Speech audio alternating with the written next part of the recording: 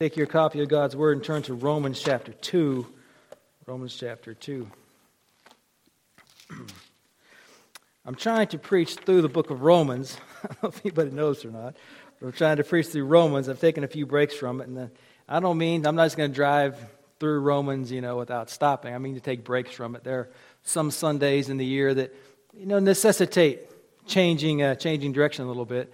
Of course, you always have to leave room for those moments when you have to change because you feel like maybe the Holy Spirit wants you to preach something differently, which happens sometimes.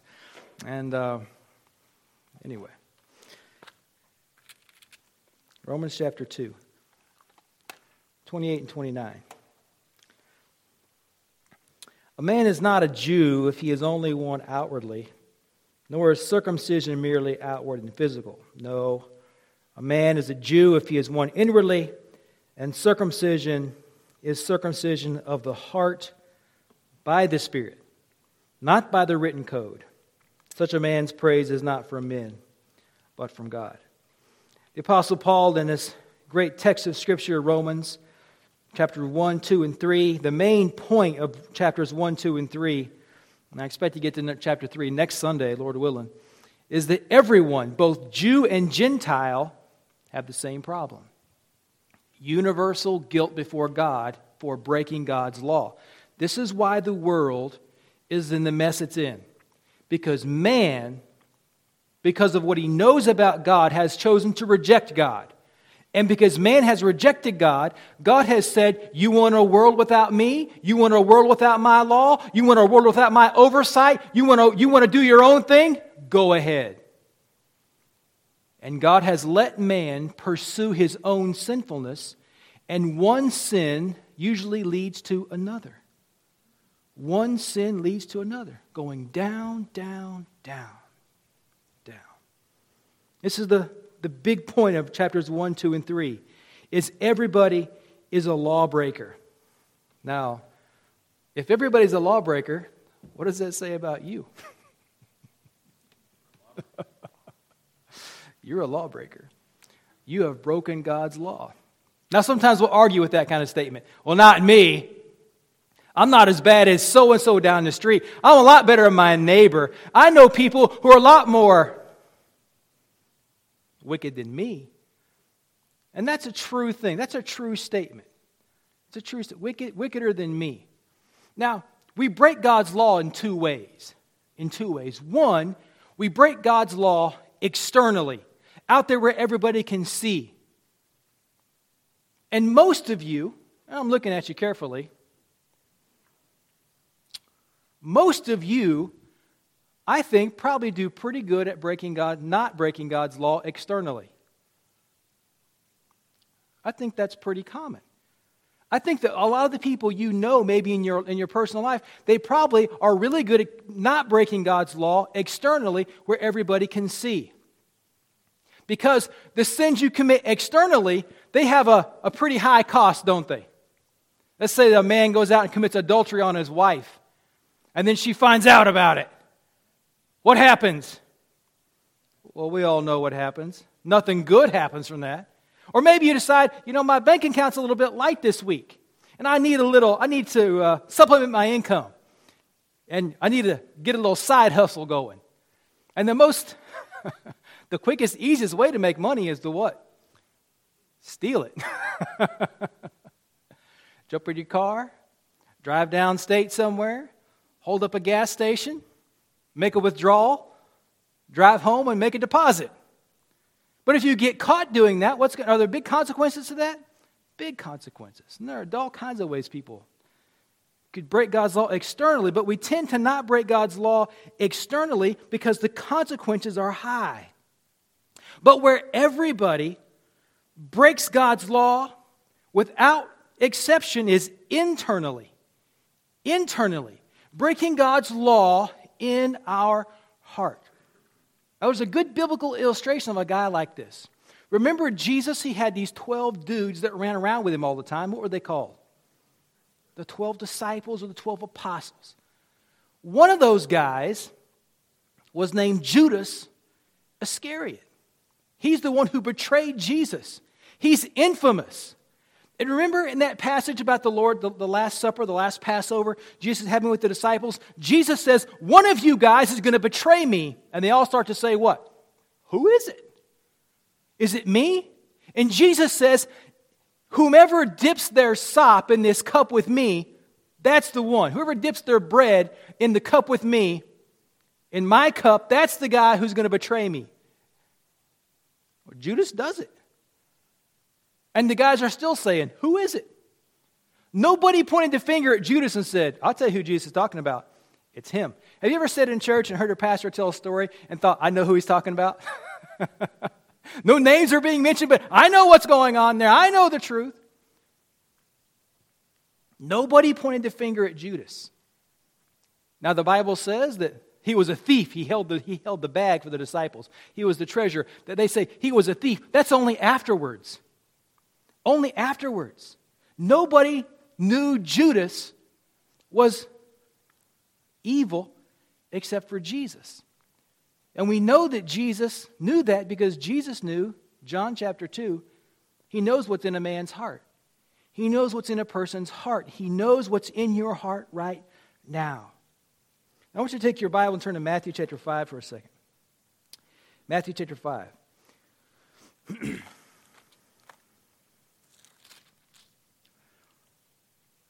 When Jesus is talking, giving this Sermon on the Mount, he's talking about what's required to be a part of the kingdom. And in Matthew chapter 5, verse number 20, here's what Jesus says. This is what it takes for a person to enter the kingdom of heaven. Matthew 5:20. For I tell you that unless your righteousness surpasses that of the Pharisees and the teachers of the law, you will certainly not enter the kingdom of heaven. Now what's striking here, now here's the question you have to ask yourself. Jesus says if you're going to enter the kingdom, your righteousness has to surpass the Pharisees and the scribes. Now, is that true? Is that a true statement? Is Jesus telling the truth? This happens in another place in the New Testament where a young man comes to Jesus and he says, what must I do to inherit eternal life? And what does Jesus say? Does Jesus say, believe the gospel? He doesn't. Jesus says, what does the law say? What are the commands? And he gives the commands. And he says, all these I have kept from my youth up. And Jesus says, you're right, you have. There's one thing you lack. Sell all you possess and follow me. And the Bible says, and the young man went away sorrowing because he had great possessions. This is an interesting statement, Jesus says. Jesus says, except your righteousness exceeds. He's not saying that the Pharisees are unrighteous. He's not saying that they're evil beasts. He's saying they are externally righteous. Because I want you to notice the stories, the things that Jesus says following. Look at Matthew chapter 5, verse 21. You have heard that it was said to the people long ago, do not murder. Anyone who murders will be subject to judgment. But I tell you that anyone who is angry with his brother will be subject to judgment. And anyone who says to his brother, Raka, is answerable to the Sanhedrin. But anyone who says, you fool, will be in danger of the fire of hell. Therefore, if you are offering your gift at the altar, and there remember your brother has something against you, leave your gift there in front of the altar. First go and be reconciled to your brother, then come and offer your gift. Settle matters quickly with your adversary who is taking you to court. Do it while you're still with him on the way. Or he may hand you over to the judge, and the judge may hand you over to the officer, and you be thrown into prison. I tell you the truth, you will not get out until you have paid the last penny. Now look what Jesus says in verse 27. You have heard that it was said, do not commit adultery. But I tell you that anyone who looks at a woman lustfully has already committed adultery with her in his heart. And if your right eye causes you to do this sin, gouge it out and throw it away. It is better for you to lose one part of your body than for your whole body to be thrown into hell. And if your right hand causes you to sin, cut it off and throw it away. It is better for you to lose one part of your body than for your whole body to go into hell. He lists a lot of things here in this passage that come from within. How do we exceed the righteousness of the scribes and the Pharisees? The scribes and the Pharisees were known for their external, visual conformity to God's law. External on the outside. But Jesus says you have to surpass their righteousness. How do you surpass their righteousness? By becoming righteous on the inside. On the inside. When I was a kid, my dad used to tell this story about this little boy who was in Sunday school. And the teacher said, the kid wouldn't sit still. He kept getting out of his chair. And finally the teacher said, "Sit down." And the little kid realized he'd met his match.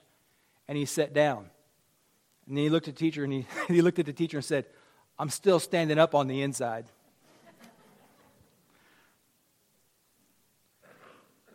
You've seen it, haven't you, with your own kids sometime? Take out the trash. They rise from their seat. They go to take out the trash. But everything about them is saying, "I hate this. I loathe this. This is murderous. This is killing me." Have you ever been that way at your work? With your wife, with your husband? The inside. Jesus says you can only surpass them by getting the inside right. This is impossible. This is why the young man went away sorrowing when Jesus said this. This is why Martin Lloyd-Jones says the Sermon on the Mount is the most condemning portion of Scripture in Scripture. It grinds you up and says that you have no righteousness of your own. It's an impossible task. Now, what Jesus is establishing here in this reading in Matthew is he's telling the Pharisees, and he's telling you and I, that God sees our hearts and thoughts, and that God will judge us for our thoughts and what's in our hearts. It's more than just external righteousness. There's something going on the inside. Take your copy of God's Word. Turn to Psalms 94, verse number 11. I'm going to return to several passages so you can get this in your mind. Psalms 94, verse number 11. The Lord knows the thoughts of man. He knows that they are futile. He knows the thoughts of man. Now, I used to sit in church just like you guys every week. And I had to sit on the front row from the time I was 14 years old forward because I got in trouble for sitting on the back row. Because I had a little girlfriend, and we sit on the back row together, and my dad noticed what I was doing on the back row. And so he said, "Now you have to sit on the front row forever." And so from 14 till I moved out of the house, I sat on the front row. But I sat on the front row, looked right at my dad's eyeballs while he was preaching, and my mind was 100 miles away. The Lord knows your thoughts, and He knows they're futile. Look at Proverbs 24, verse number 9. Proverbs 24, 9. Now, if we were reading from the Authorized Version, it would read slightly different. It would say, "The thought of foolishness is sin." But Proverbs 24, 9 in the NIV says this: "The schemes of folly are sin." The schemes. What's a scheme? Something you're cooking up. It's a plan. It's a way to get something done. It's a scheme. When I was a teenager, I worked at Walmart, and back then Walmart closed at 8 o'clock. 8 o'clock. Now, my mom, she said, "What time does the store close?" I said, 8 o'clock. She said, "What time do you get done working?" I said, "Could be 10:30. Now, that was almost true. Sometimes we did have to do work after the store closed till 10:30, but not all the time. But you know what time I got home? Every night? 10:30. What did I do for that 2.5 hours? None of your business. And my mom just believed me I just working the edges, scheming, figuring out how to get things by. God knows our schemes. He knows what you're plotting and scheming. The schemes of folly are sin. Look at Jeremiah chapter 4, verse number 14. Jeremiah 4:14. O Jerusalem, wash the evil from your heart and be saved. How long will you harbor wicked thoughts? God knows what's in our hearts. And He's going to hold us accountable for these things. Jeremiah 4 is a warning to Israel. It's a warning. Listen to Genesis 6, verse 5. It's that great passage where God is talking about the world in which Noah lived. God destroyed the whole world. He destroyed every man and every woman except for the 8 people who got on the ark. Listen to God's word. The Lord saw how great man's wickedness on earth had become. This is Genesis 6:5. And that every inclination of his heart was only evil all the time. God sees the heart. He looks deep within. Back to Proverbs chapter 6, verse 16. I don't say to do this very often, but there's a place in Proverbs to mark. Proverbs 6:16 is a place to put a little star by or something. Listen to God's word here. These are the things the Lord hates. There are 6 things the Lord hates. 7 are detestable to Him. Here are these 7 things that God hates. Haughty eyes, a lying tongue, hands that shed innocent blood, a heart that devises wicked schemes, feet that are quick to rush into evil, a false witness who pours out lies, and a man who stirs up dissension among brothers. What's right there in the middle of verse 18? A heart that devises wicked schemes. God sees our hearts. He knows this is, we violate God's law externally and internally. Externally, we tend to regulate ourselves, but internally, we're in full bloom, full rage. Full-blown madness. So this is what Romans 1, 2, and 3 are about. The universal problem is that everybody has broken God's law.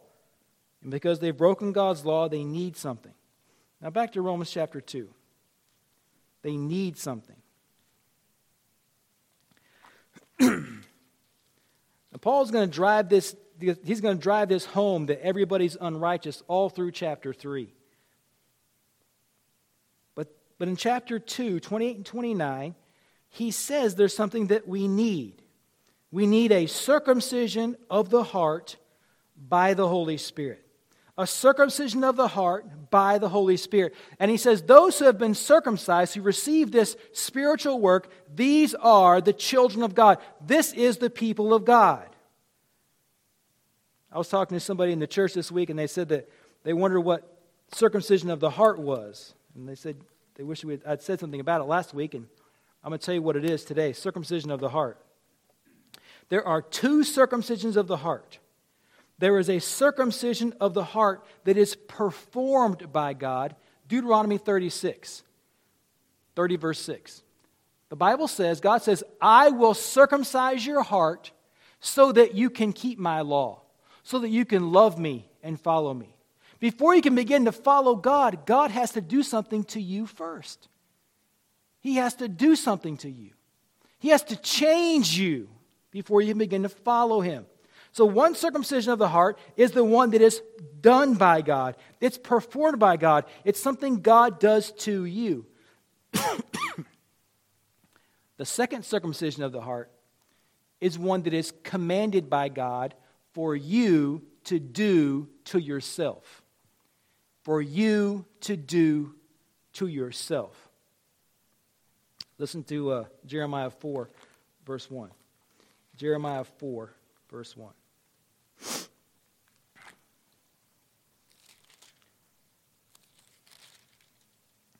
If you will return to me, if you will return, O Israel, return to me, declares the Lord. If you put your detestable idols out of my sight and no longer go astray, and if in a truthful and just and righteous way you swear, as surely as the Lord lives, then the nations will be blessed by him, and in him they will glory. This is what the Lord says to the men of Judah and to Jerusalem. Break up your unplowed ground, Do not sow among thorns. Circumcise yourselves to the Lord. Circumcise your hearts, you men of Judah and people of Jerusalem, or my wrath will break out and burn like fire because of the evil you have done. Burn with no one to quench it. God tells the Jews, he says, circumcise your own heart. Now, what is he saying here in these 4 verses? He's saying, get the idols and the sin out of your life. Cut it out. Circumcise the heart. So there is a circumcision of heart that is performed by God. It's Colossians 2:11. Excuse me, and Deuteronomy 30, verse 6. And one's commanded by God. Now, here's the last point of the sermon. Amen? The last point. You should be excited about that.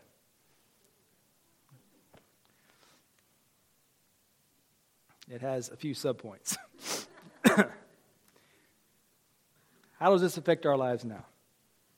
What does it have to do with us right now? Circumcision of heart, done by God. What is all this about? First of all, the circumcision of the heart that is performed by God is connected to your salvation.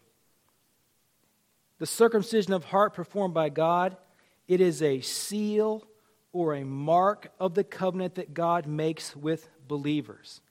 Now, I don't know if everybody here believes this or not, but I believe in a thing called eternal security. That is that once a person has been born again and has received from God everlasting life, this is theirs forever.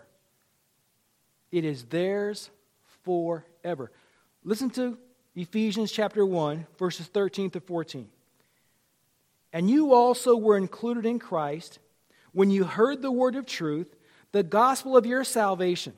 Having believed, you were marked in him with a seal, the promised Holy Spirit, who is the deposit guaranteeing our inheritance until the redemption of those who are God's possession to the praise of his glory. In the Authorized Version, it says that receiving the Holy Spirit is the earnest of your redemption. The earnest. Have you ever bought a car or bought a house? And when you're going to make a deal with somebody, especially if you're buying a house, you have to put some money down to buy that house, don't you? What do they call that money? Earnest money. It means you are in earnest. You are demonstrating it by you're saying, I am going to fulfill this purchase. And here's my promise. Now, I was trying to buy a car one time from a guy, and I said, I was trying to buy a used car. Went to a Toyota dealership in Kansas, and the guy, he said, now you got your own money or you want to finance this car? And of course, what's the answer? Finance.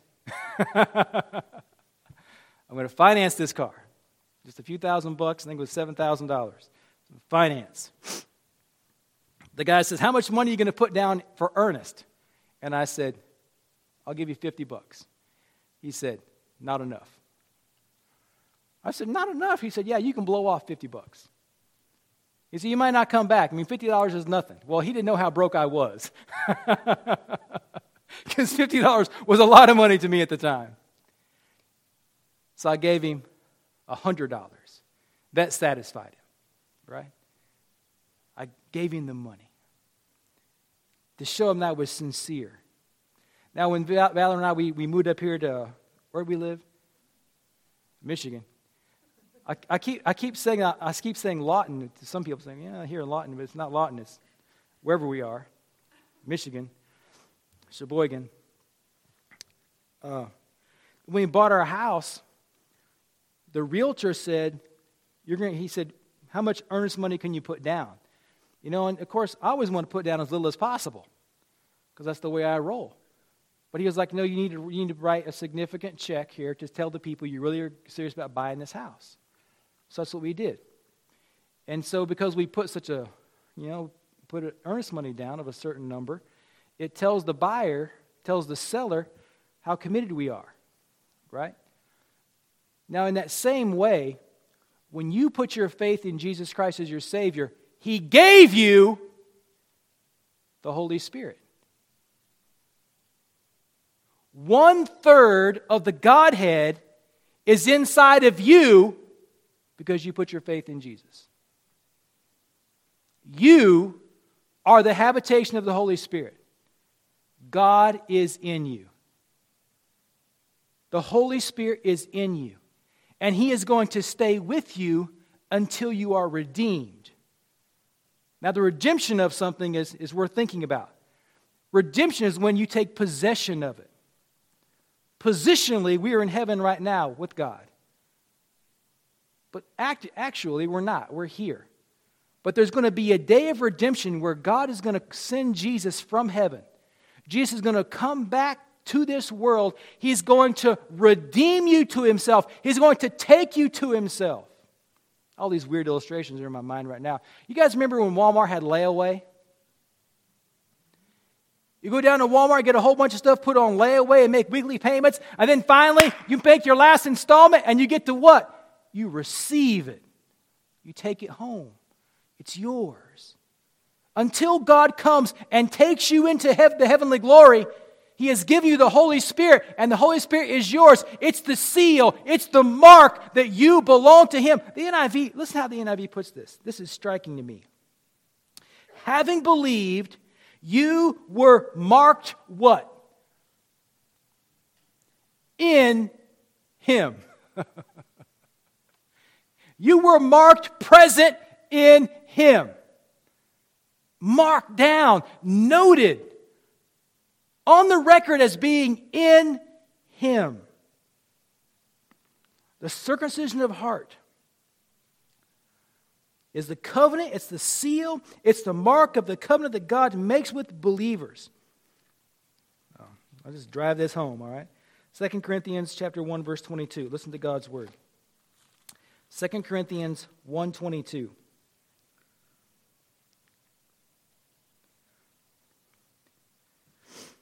The last part of verse 21 is the beginning of the sentence. He anointed us, set His seal of ownership on us, and put His Spirit in our hearts as a deposit. Jim, can you see real good? Can you see real good? This is a pocket knife. This is my knife. Swiss Army knife. The kids gave it to me, I don't know, a long time ago. But can you read that right there, Jim? What's on the side of that blade? TB2. You know what that means? I'm TB2. That's my knife. Every knife I got this little metal engraving thing, and I engrave TB Roman numeral 2 on it. Every pocket knife I got. Every nice ink pen that I got, I've engraved my initials on it. All the kids have that tattoo on their arm. I put my mark on it. It's my mark. It's my knife. It belongs to me. All my books. Miss Kathy, did you give me that book this morning? You know what's going to be in the front cover of that before it gets home? My name. It's going to say Terry Basham, 2022, Michigan, from Kathy Chase, just like the other book you gave me. It's my book. Belongs to me.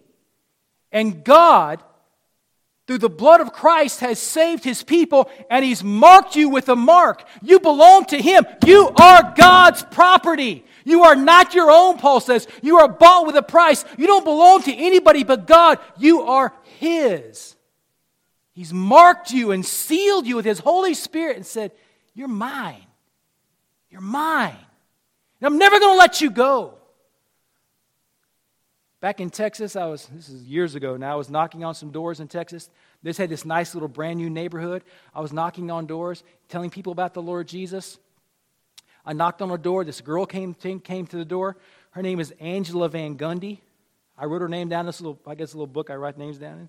I wrote her, and that's why I know her name. But what stands out to me is the striking thing that happened is she was a member of the Church of Christ. She went to the Church of Christ in our town in Texas. I don't know if you guys know what the Church of Christ is, but anyway, I don't want to talk about that. But she goes to the Church of Christ, and I asked her, I said, Angela, if you die today, are you sure you're going to go to heaven? She said, I think so. I said, have you ever put your faith in Jesus? She said, yes. And I said, so why aren't you sure you're going to go to heaven? She said, I don't know if I'm really performing good enough to get into heaven. I took my Bible, I turned to John chapter 6, verse 37, and I read it to her. And it says, here's what it says, all that the Father gives to me, come to me, and them that come to me, NIV, I will never cast out. And I said, Angela, what does that look like it says to you? She burst into tears and she said, it looks like he'll never let me go. Never let you go. When you come to him in faith, putting your faith in Jesus Christ for the forgiveness of your sins, he will never let you go.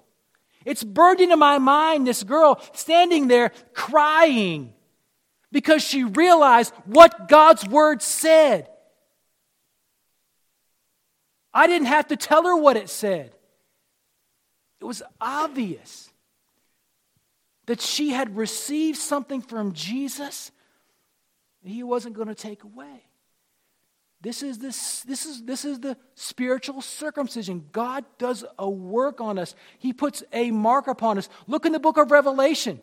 You have these two rival marks. You have the mark of the beast and the mark of God. God marks his people. He knows who are his. He knows who are his. You say, well, I don't know if I'm down with all this Holy Spirit business. I don't know if I agree with that. I want you to look at John 6, verse 27. John chapter 6, verse 27. 6:27.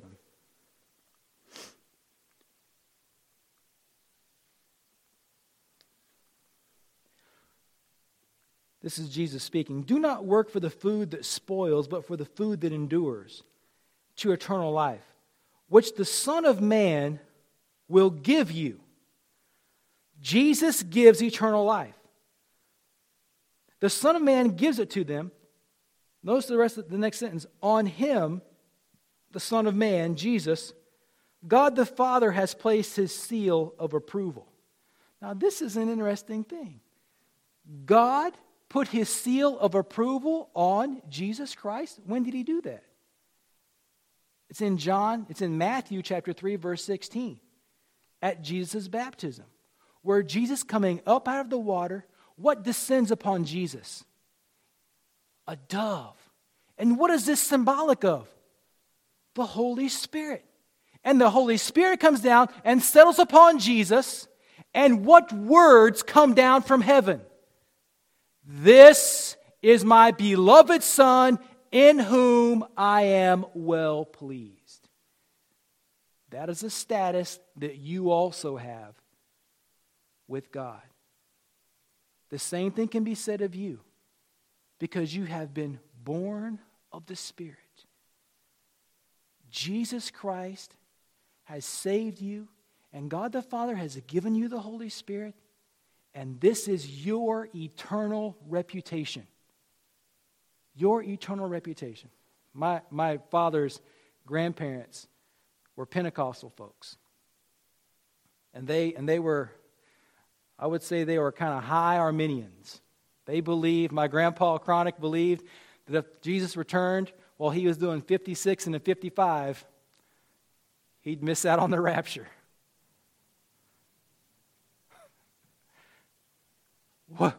What a way to live. What a way to live.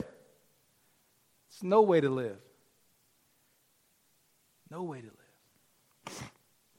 Secured by Jesus. And this is the circumcision that God does to us. This circumcision of heart is very important. And you say, why does God use this word circumcision to describe this? Why is it connected? Well, first of all, because like physical circumcision, it's personal, it's permanent, and it's painful. The new birth causes you to understand some things. And sometimes that knowledge causes pain. There's a preacher who I know, I don't really care for him, but here's what he said, which I think is worth thinking about. He was born and raised a Roman Catholic. And he said, when I saw what the Bible taught about being saved, I realized that probably for the first time in my whole family's history, I was the only Christian, and then probably every person who was my ancestor, all Catholic, probably did not go to heaven because they believed a different gospel. Sometimes the new birth can cause you to realize something. I heard a story of a missionary. I think he went to Papua New Guinea. He got to a village, preached the gospel. Some of the people there became Christians. And one of the men came and said to the missionary, "Is my grandpa with Jesus or is he with the devil in hell?" They'd never heard the gospel before. So where was this man's grandfather? He wasn't with the Lord. See, there's some pain that goes along with this.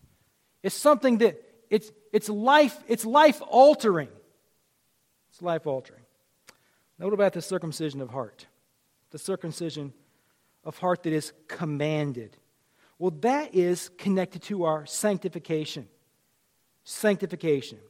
When the Bible says we are to circumcise our hearts, it means that we should cut off the callous, the hardness that is caused by sin.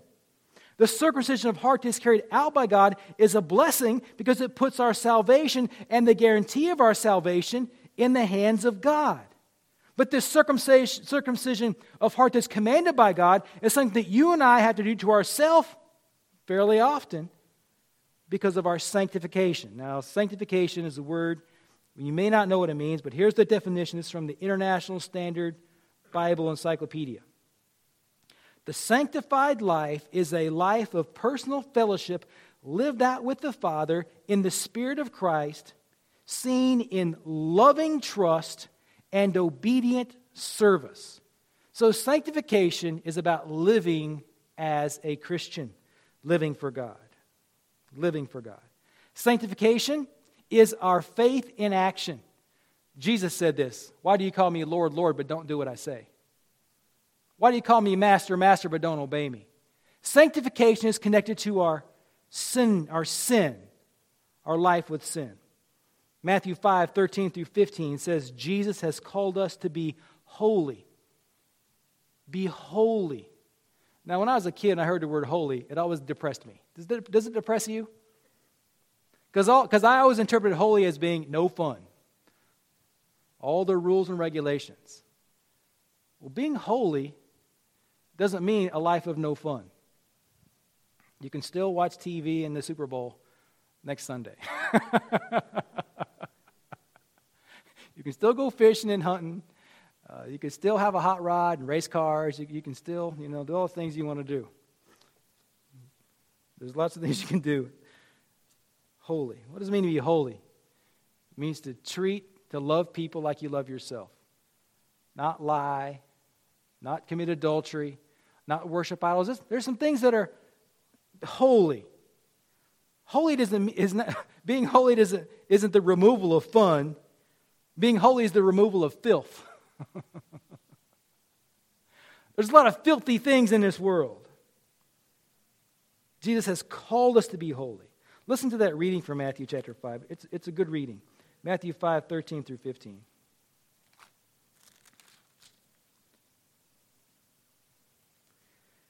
You are the salt of the earth. But if the salt loses its saltiness, how can it be made salty again? It is no longer good for anything except to be thrown out and trampled by men.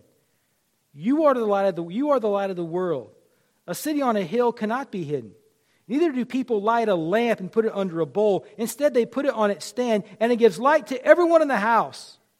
In the same way, let your light shine before men, that they may see your good deeds and praise your Father in heaven. Sanctification is living a life that brings honor and glory to God. Honor and glory to God. Now, this is harder than it seems. I put here to say that there's a practical reason not to commit sins, because when you commit sins, it makes your life harder. Harder. Authorized Version, Proverbs 13:15 says that the way of transgressors is hard. The way of transgressors is hard. Ephesians, I put down to read Ephesians chapter 4, 17 all the way to Ephesians 5, 15. But I'm not going to read it. But basically it says, be an imitator of God like a little child imitates his father. I was standing outside one day talking to somebody, and Mitchell was standing beside me, and I was standing there. And Valerie told me this later. She said, you're talking to this guy, and she said you had your hands in your pockets. There was Mitchell with his hands in his pockets. And she said, all of a sudden you went and spit. And guess what Mitchell did? Same thing. Kids just imitate us. They just follow along. It says, be an imitator of God as a dear child. Be like him. Well, but we're seduced by sin. It leads us to, we have these two natures, two warring factions inside of us. Listen to Hebrews chapter 3, verse 13. But encourage one another daily, as long as it is called today, so that none of you may be hardened by sin's deceitfulness. Sin's deceitfulness. We have this love-hate relationship with sin, don't we? We love to sin. We hate what it does to us. And we really, most of us hate sin in other people. That's why Jesus says not to judge people until you get the sticks out of your eye, Microscopic examination of other people, and you got this big beam you're knocking people out with. Sin is deceitful. It has an effect on you more than you know. It hardens you. It puts a callus over you. A callus.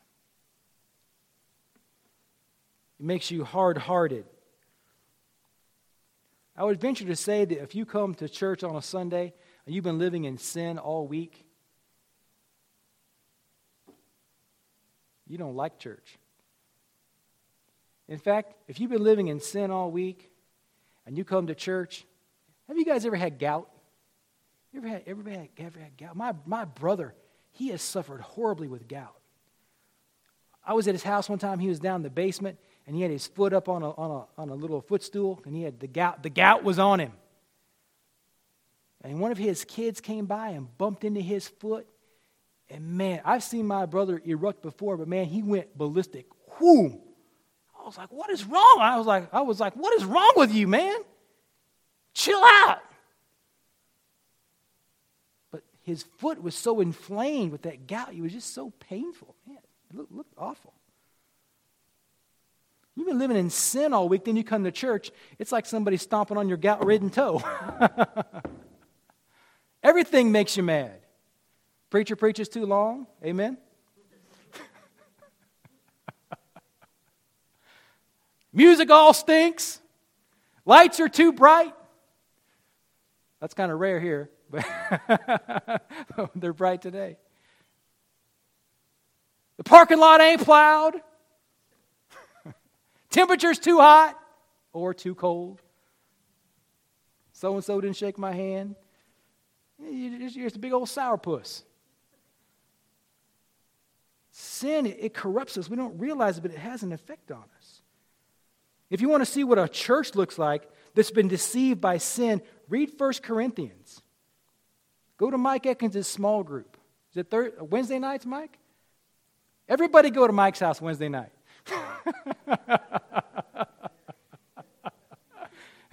Not this week. And look at 1 Corinthians with them. That church is a mess. Why is it a mess? Because of sin. Sin has really wrecked them.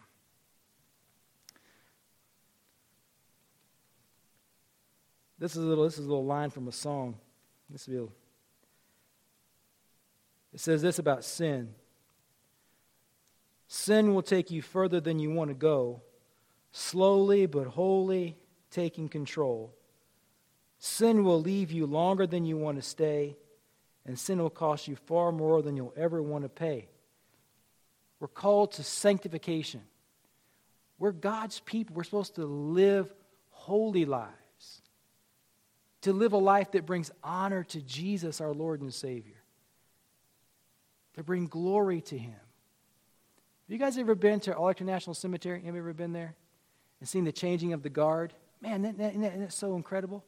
Those guys who are that core of guards who are the guards at the unknown tomb of the unknown soldier, they have to take a very high. Their code of conduct is incredible.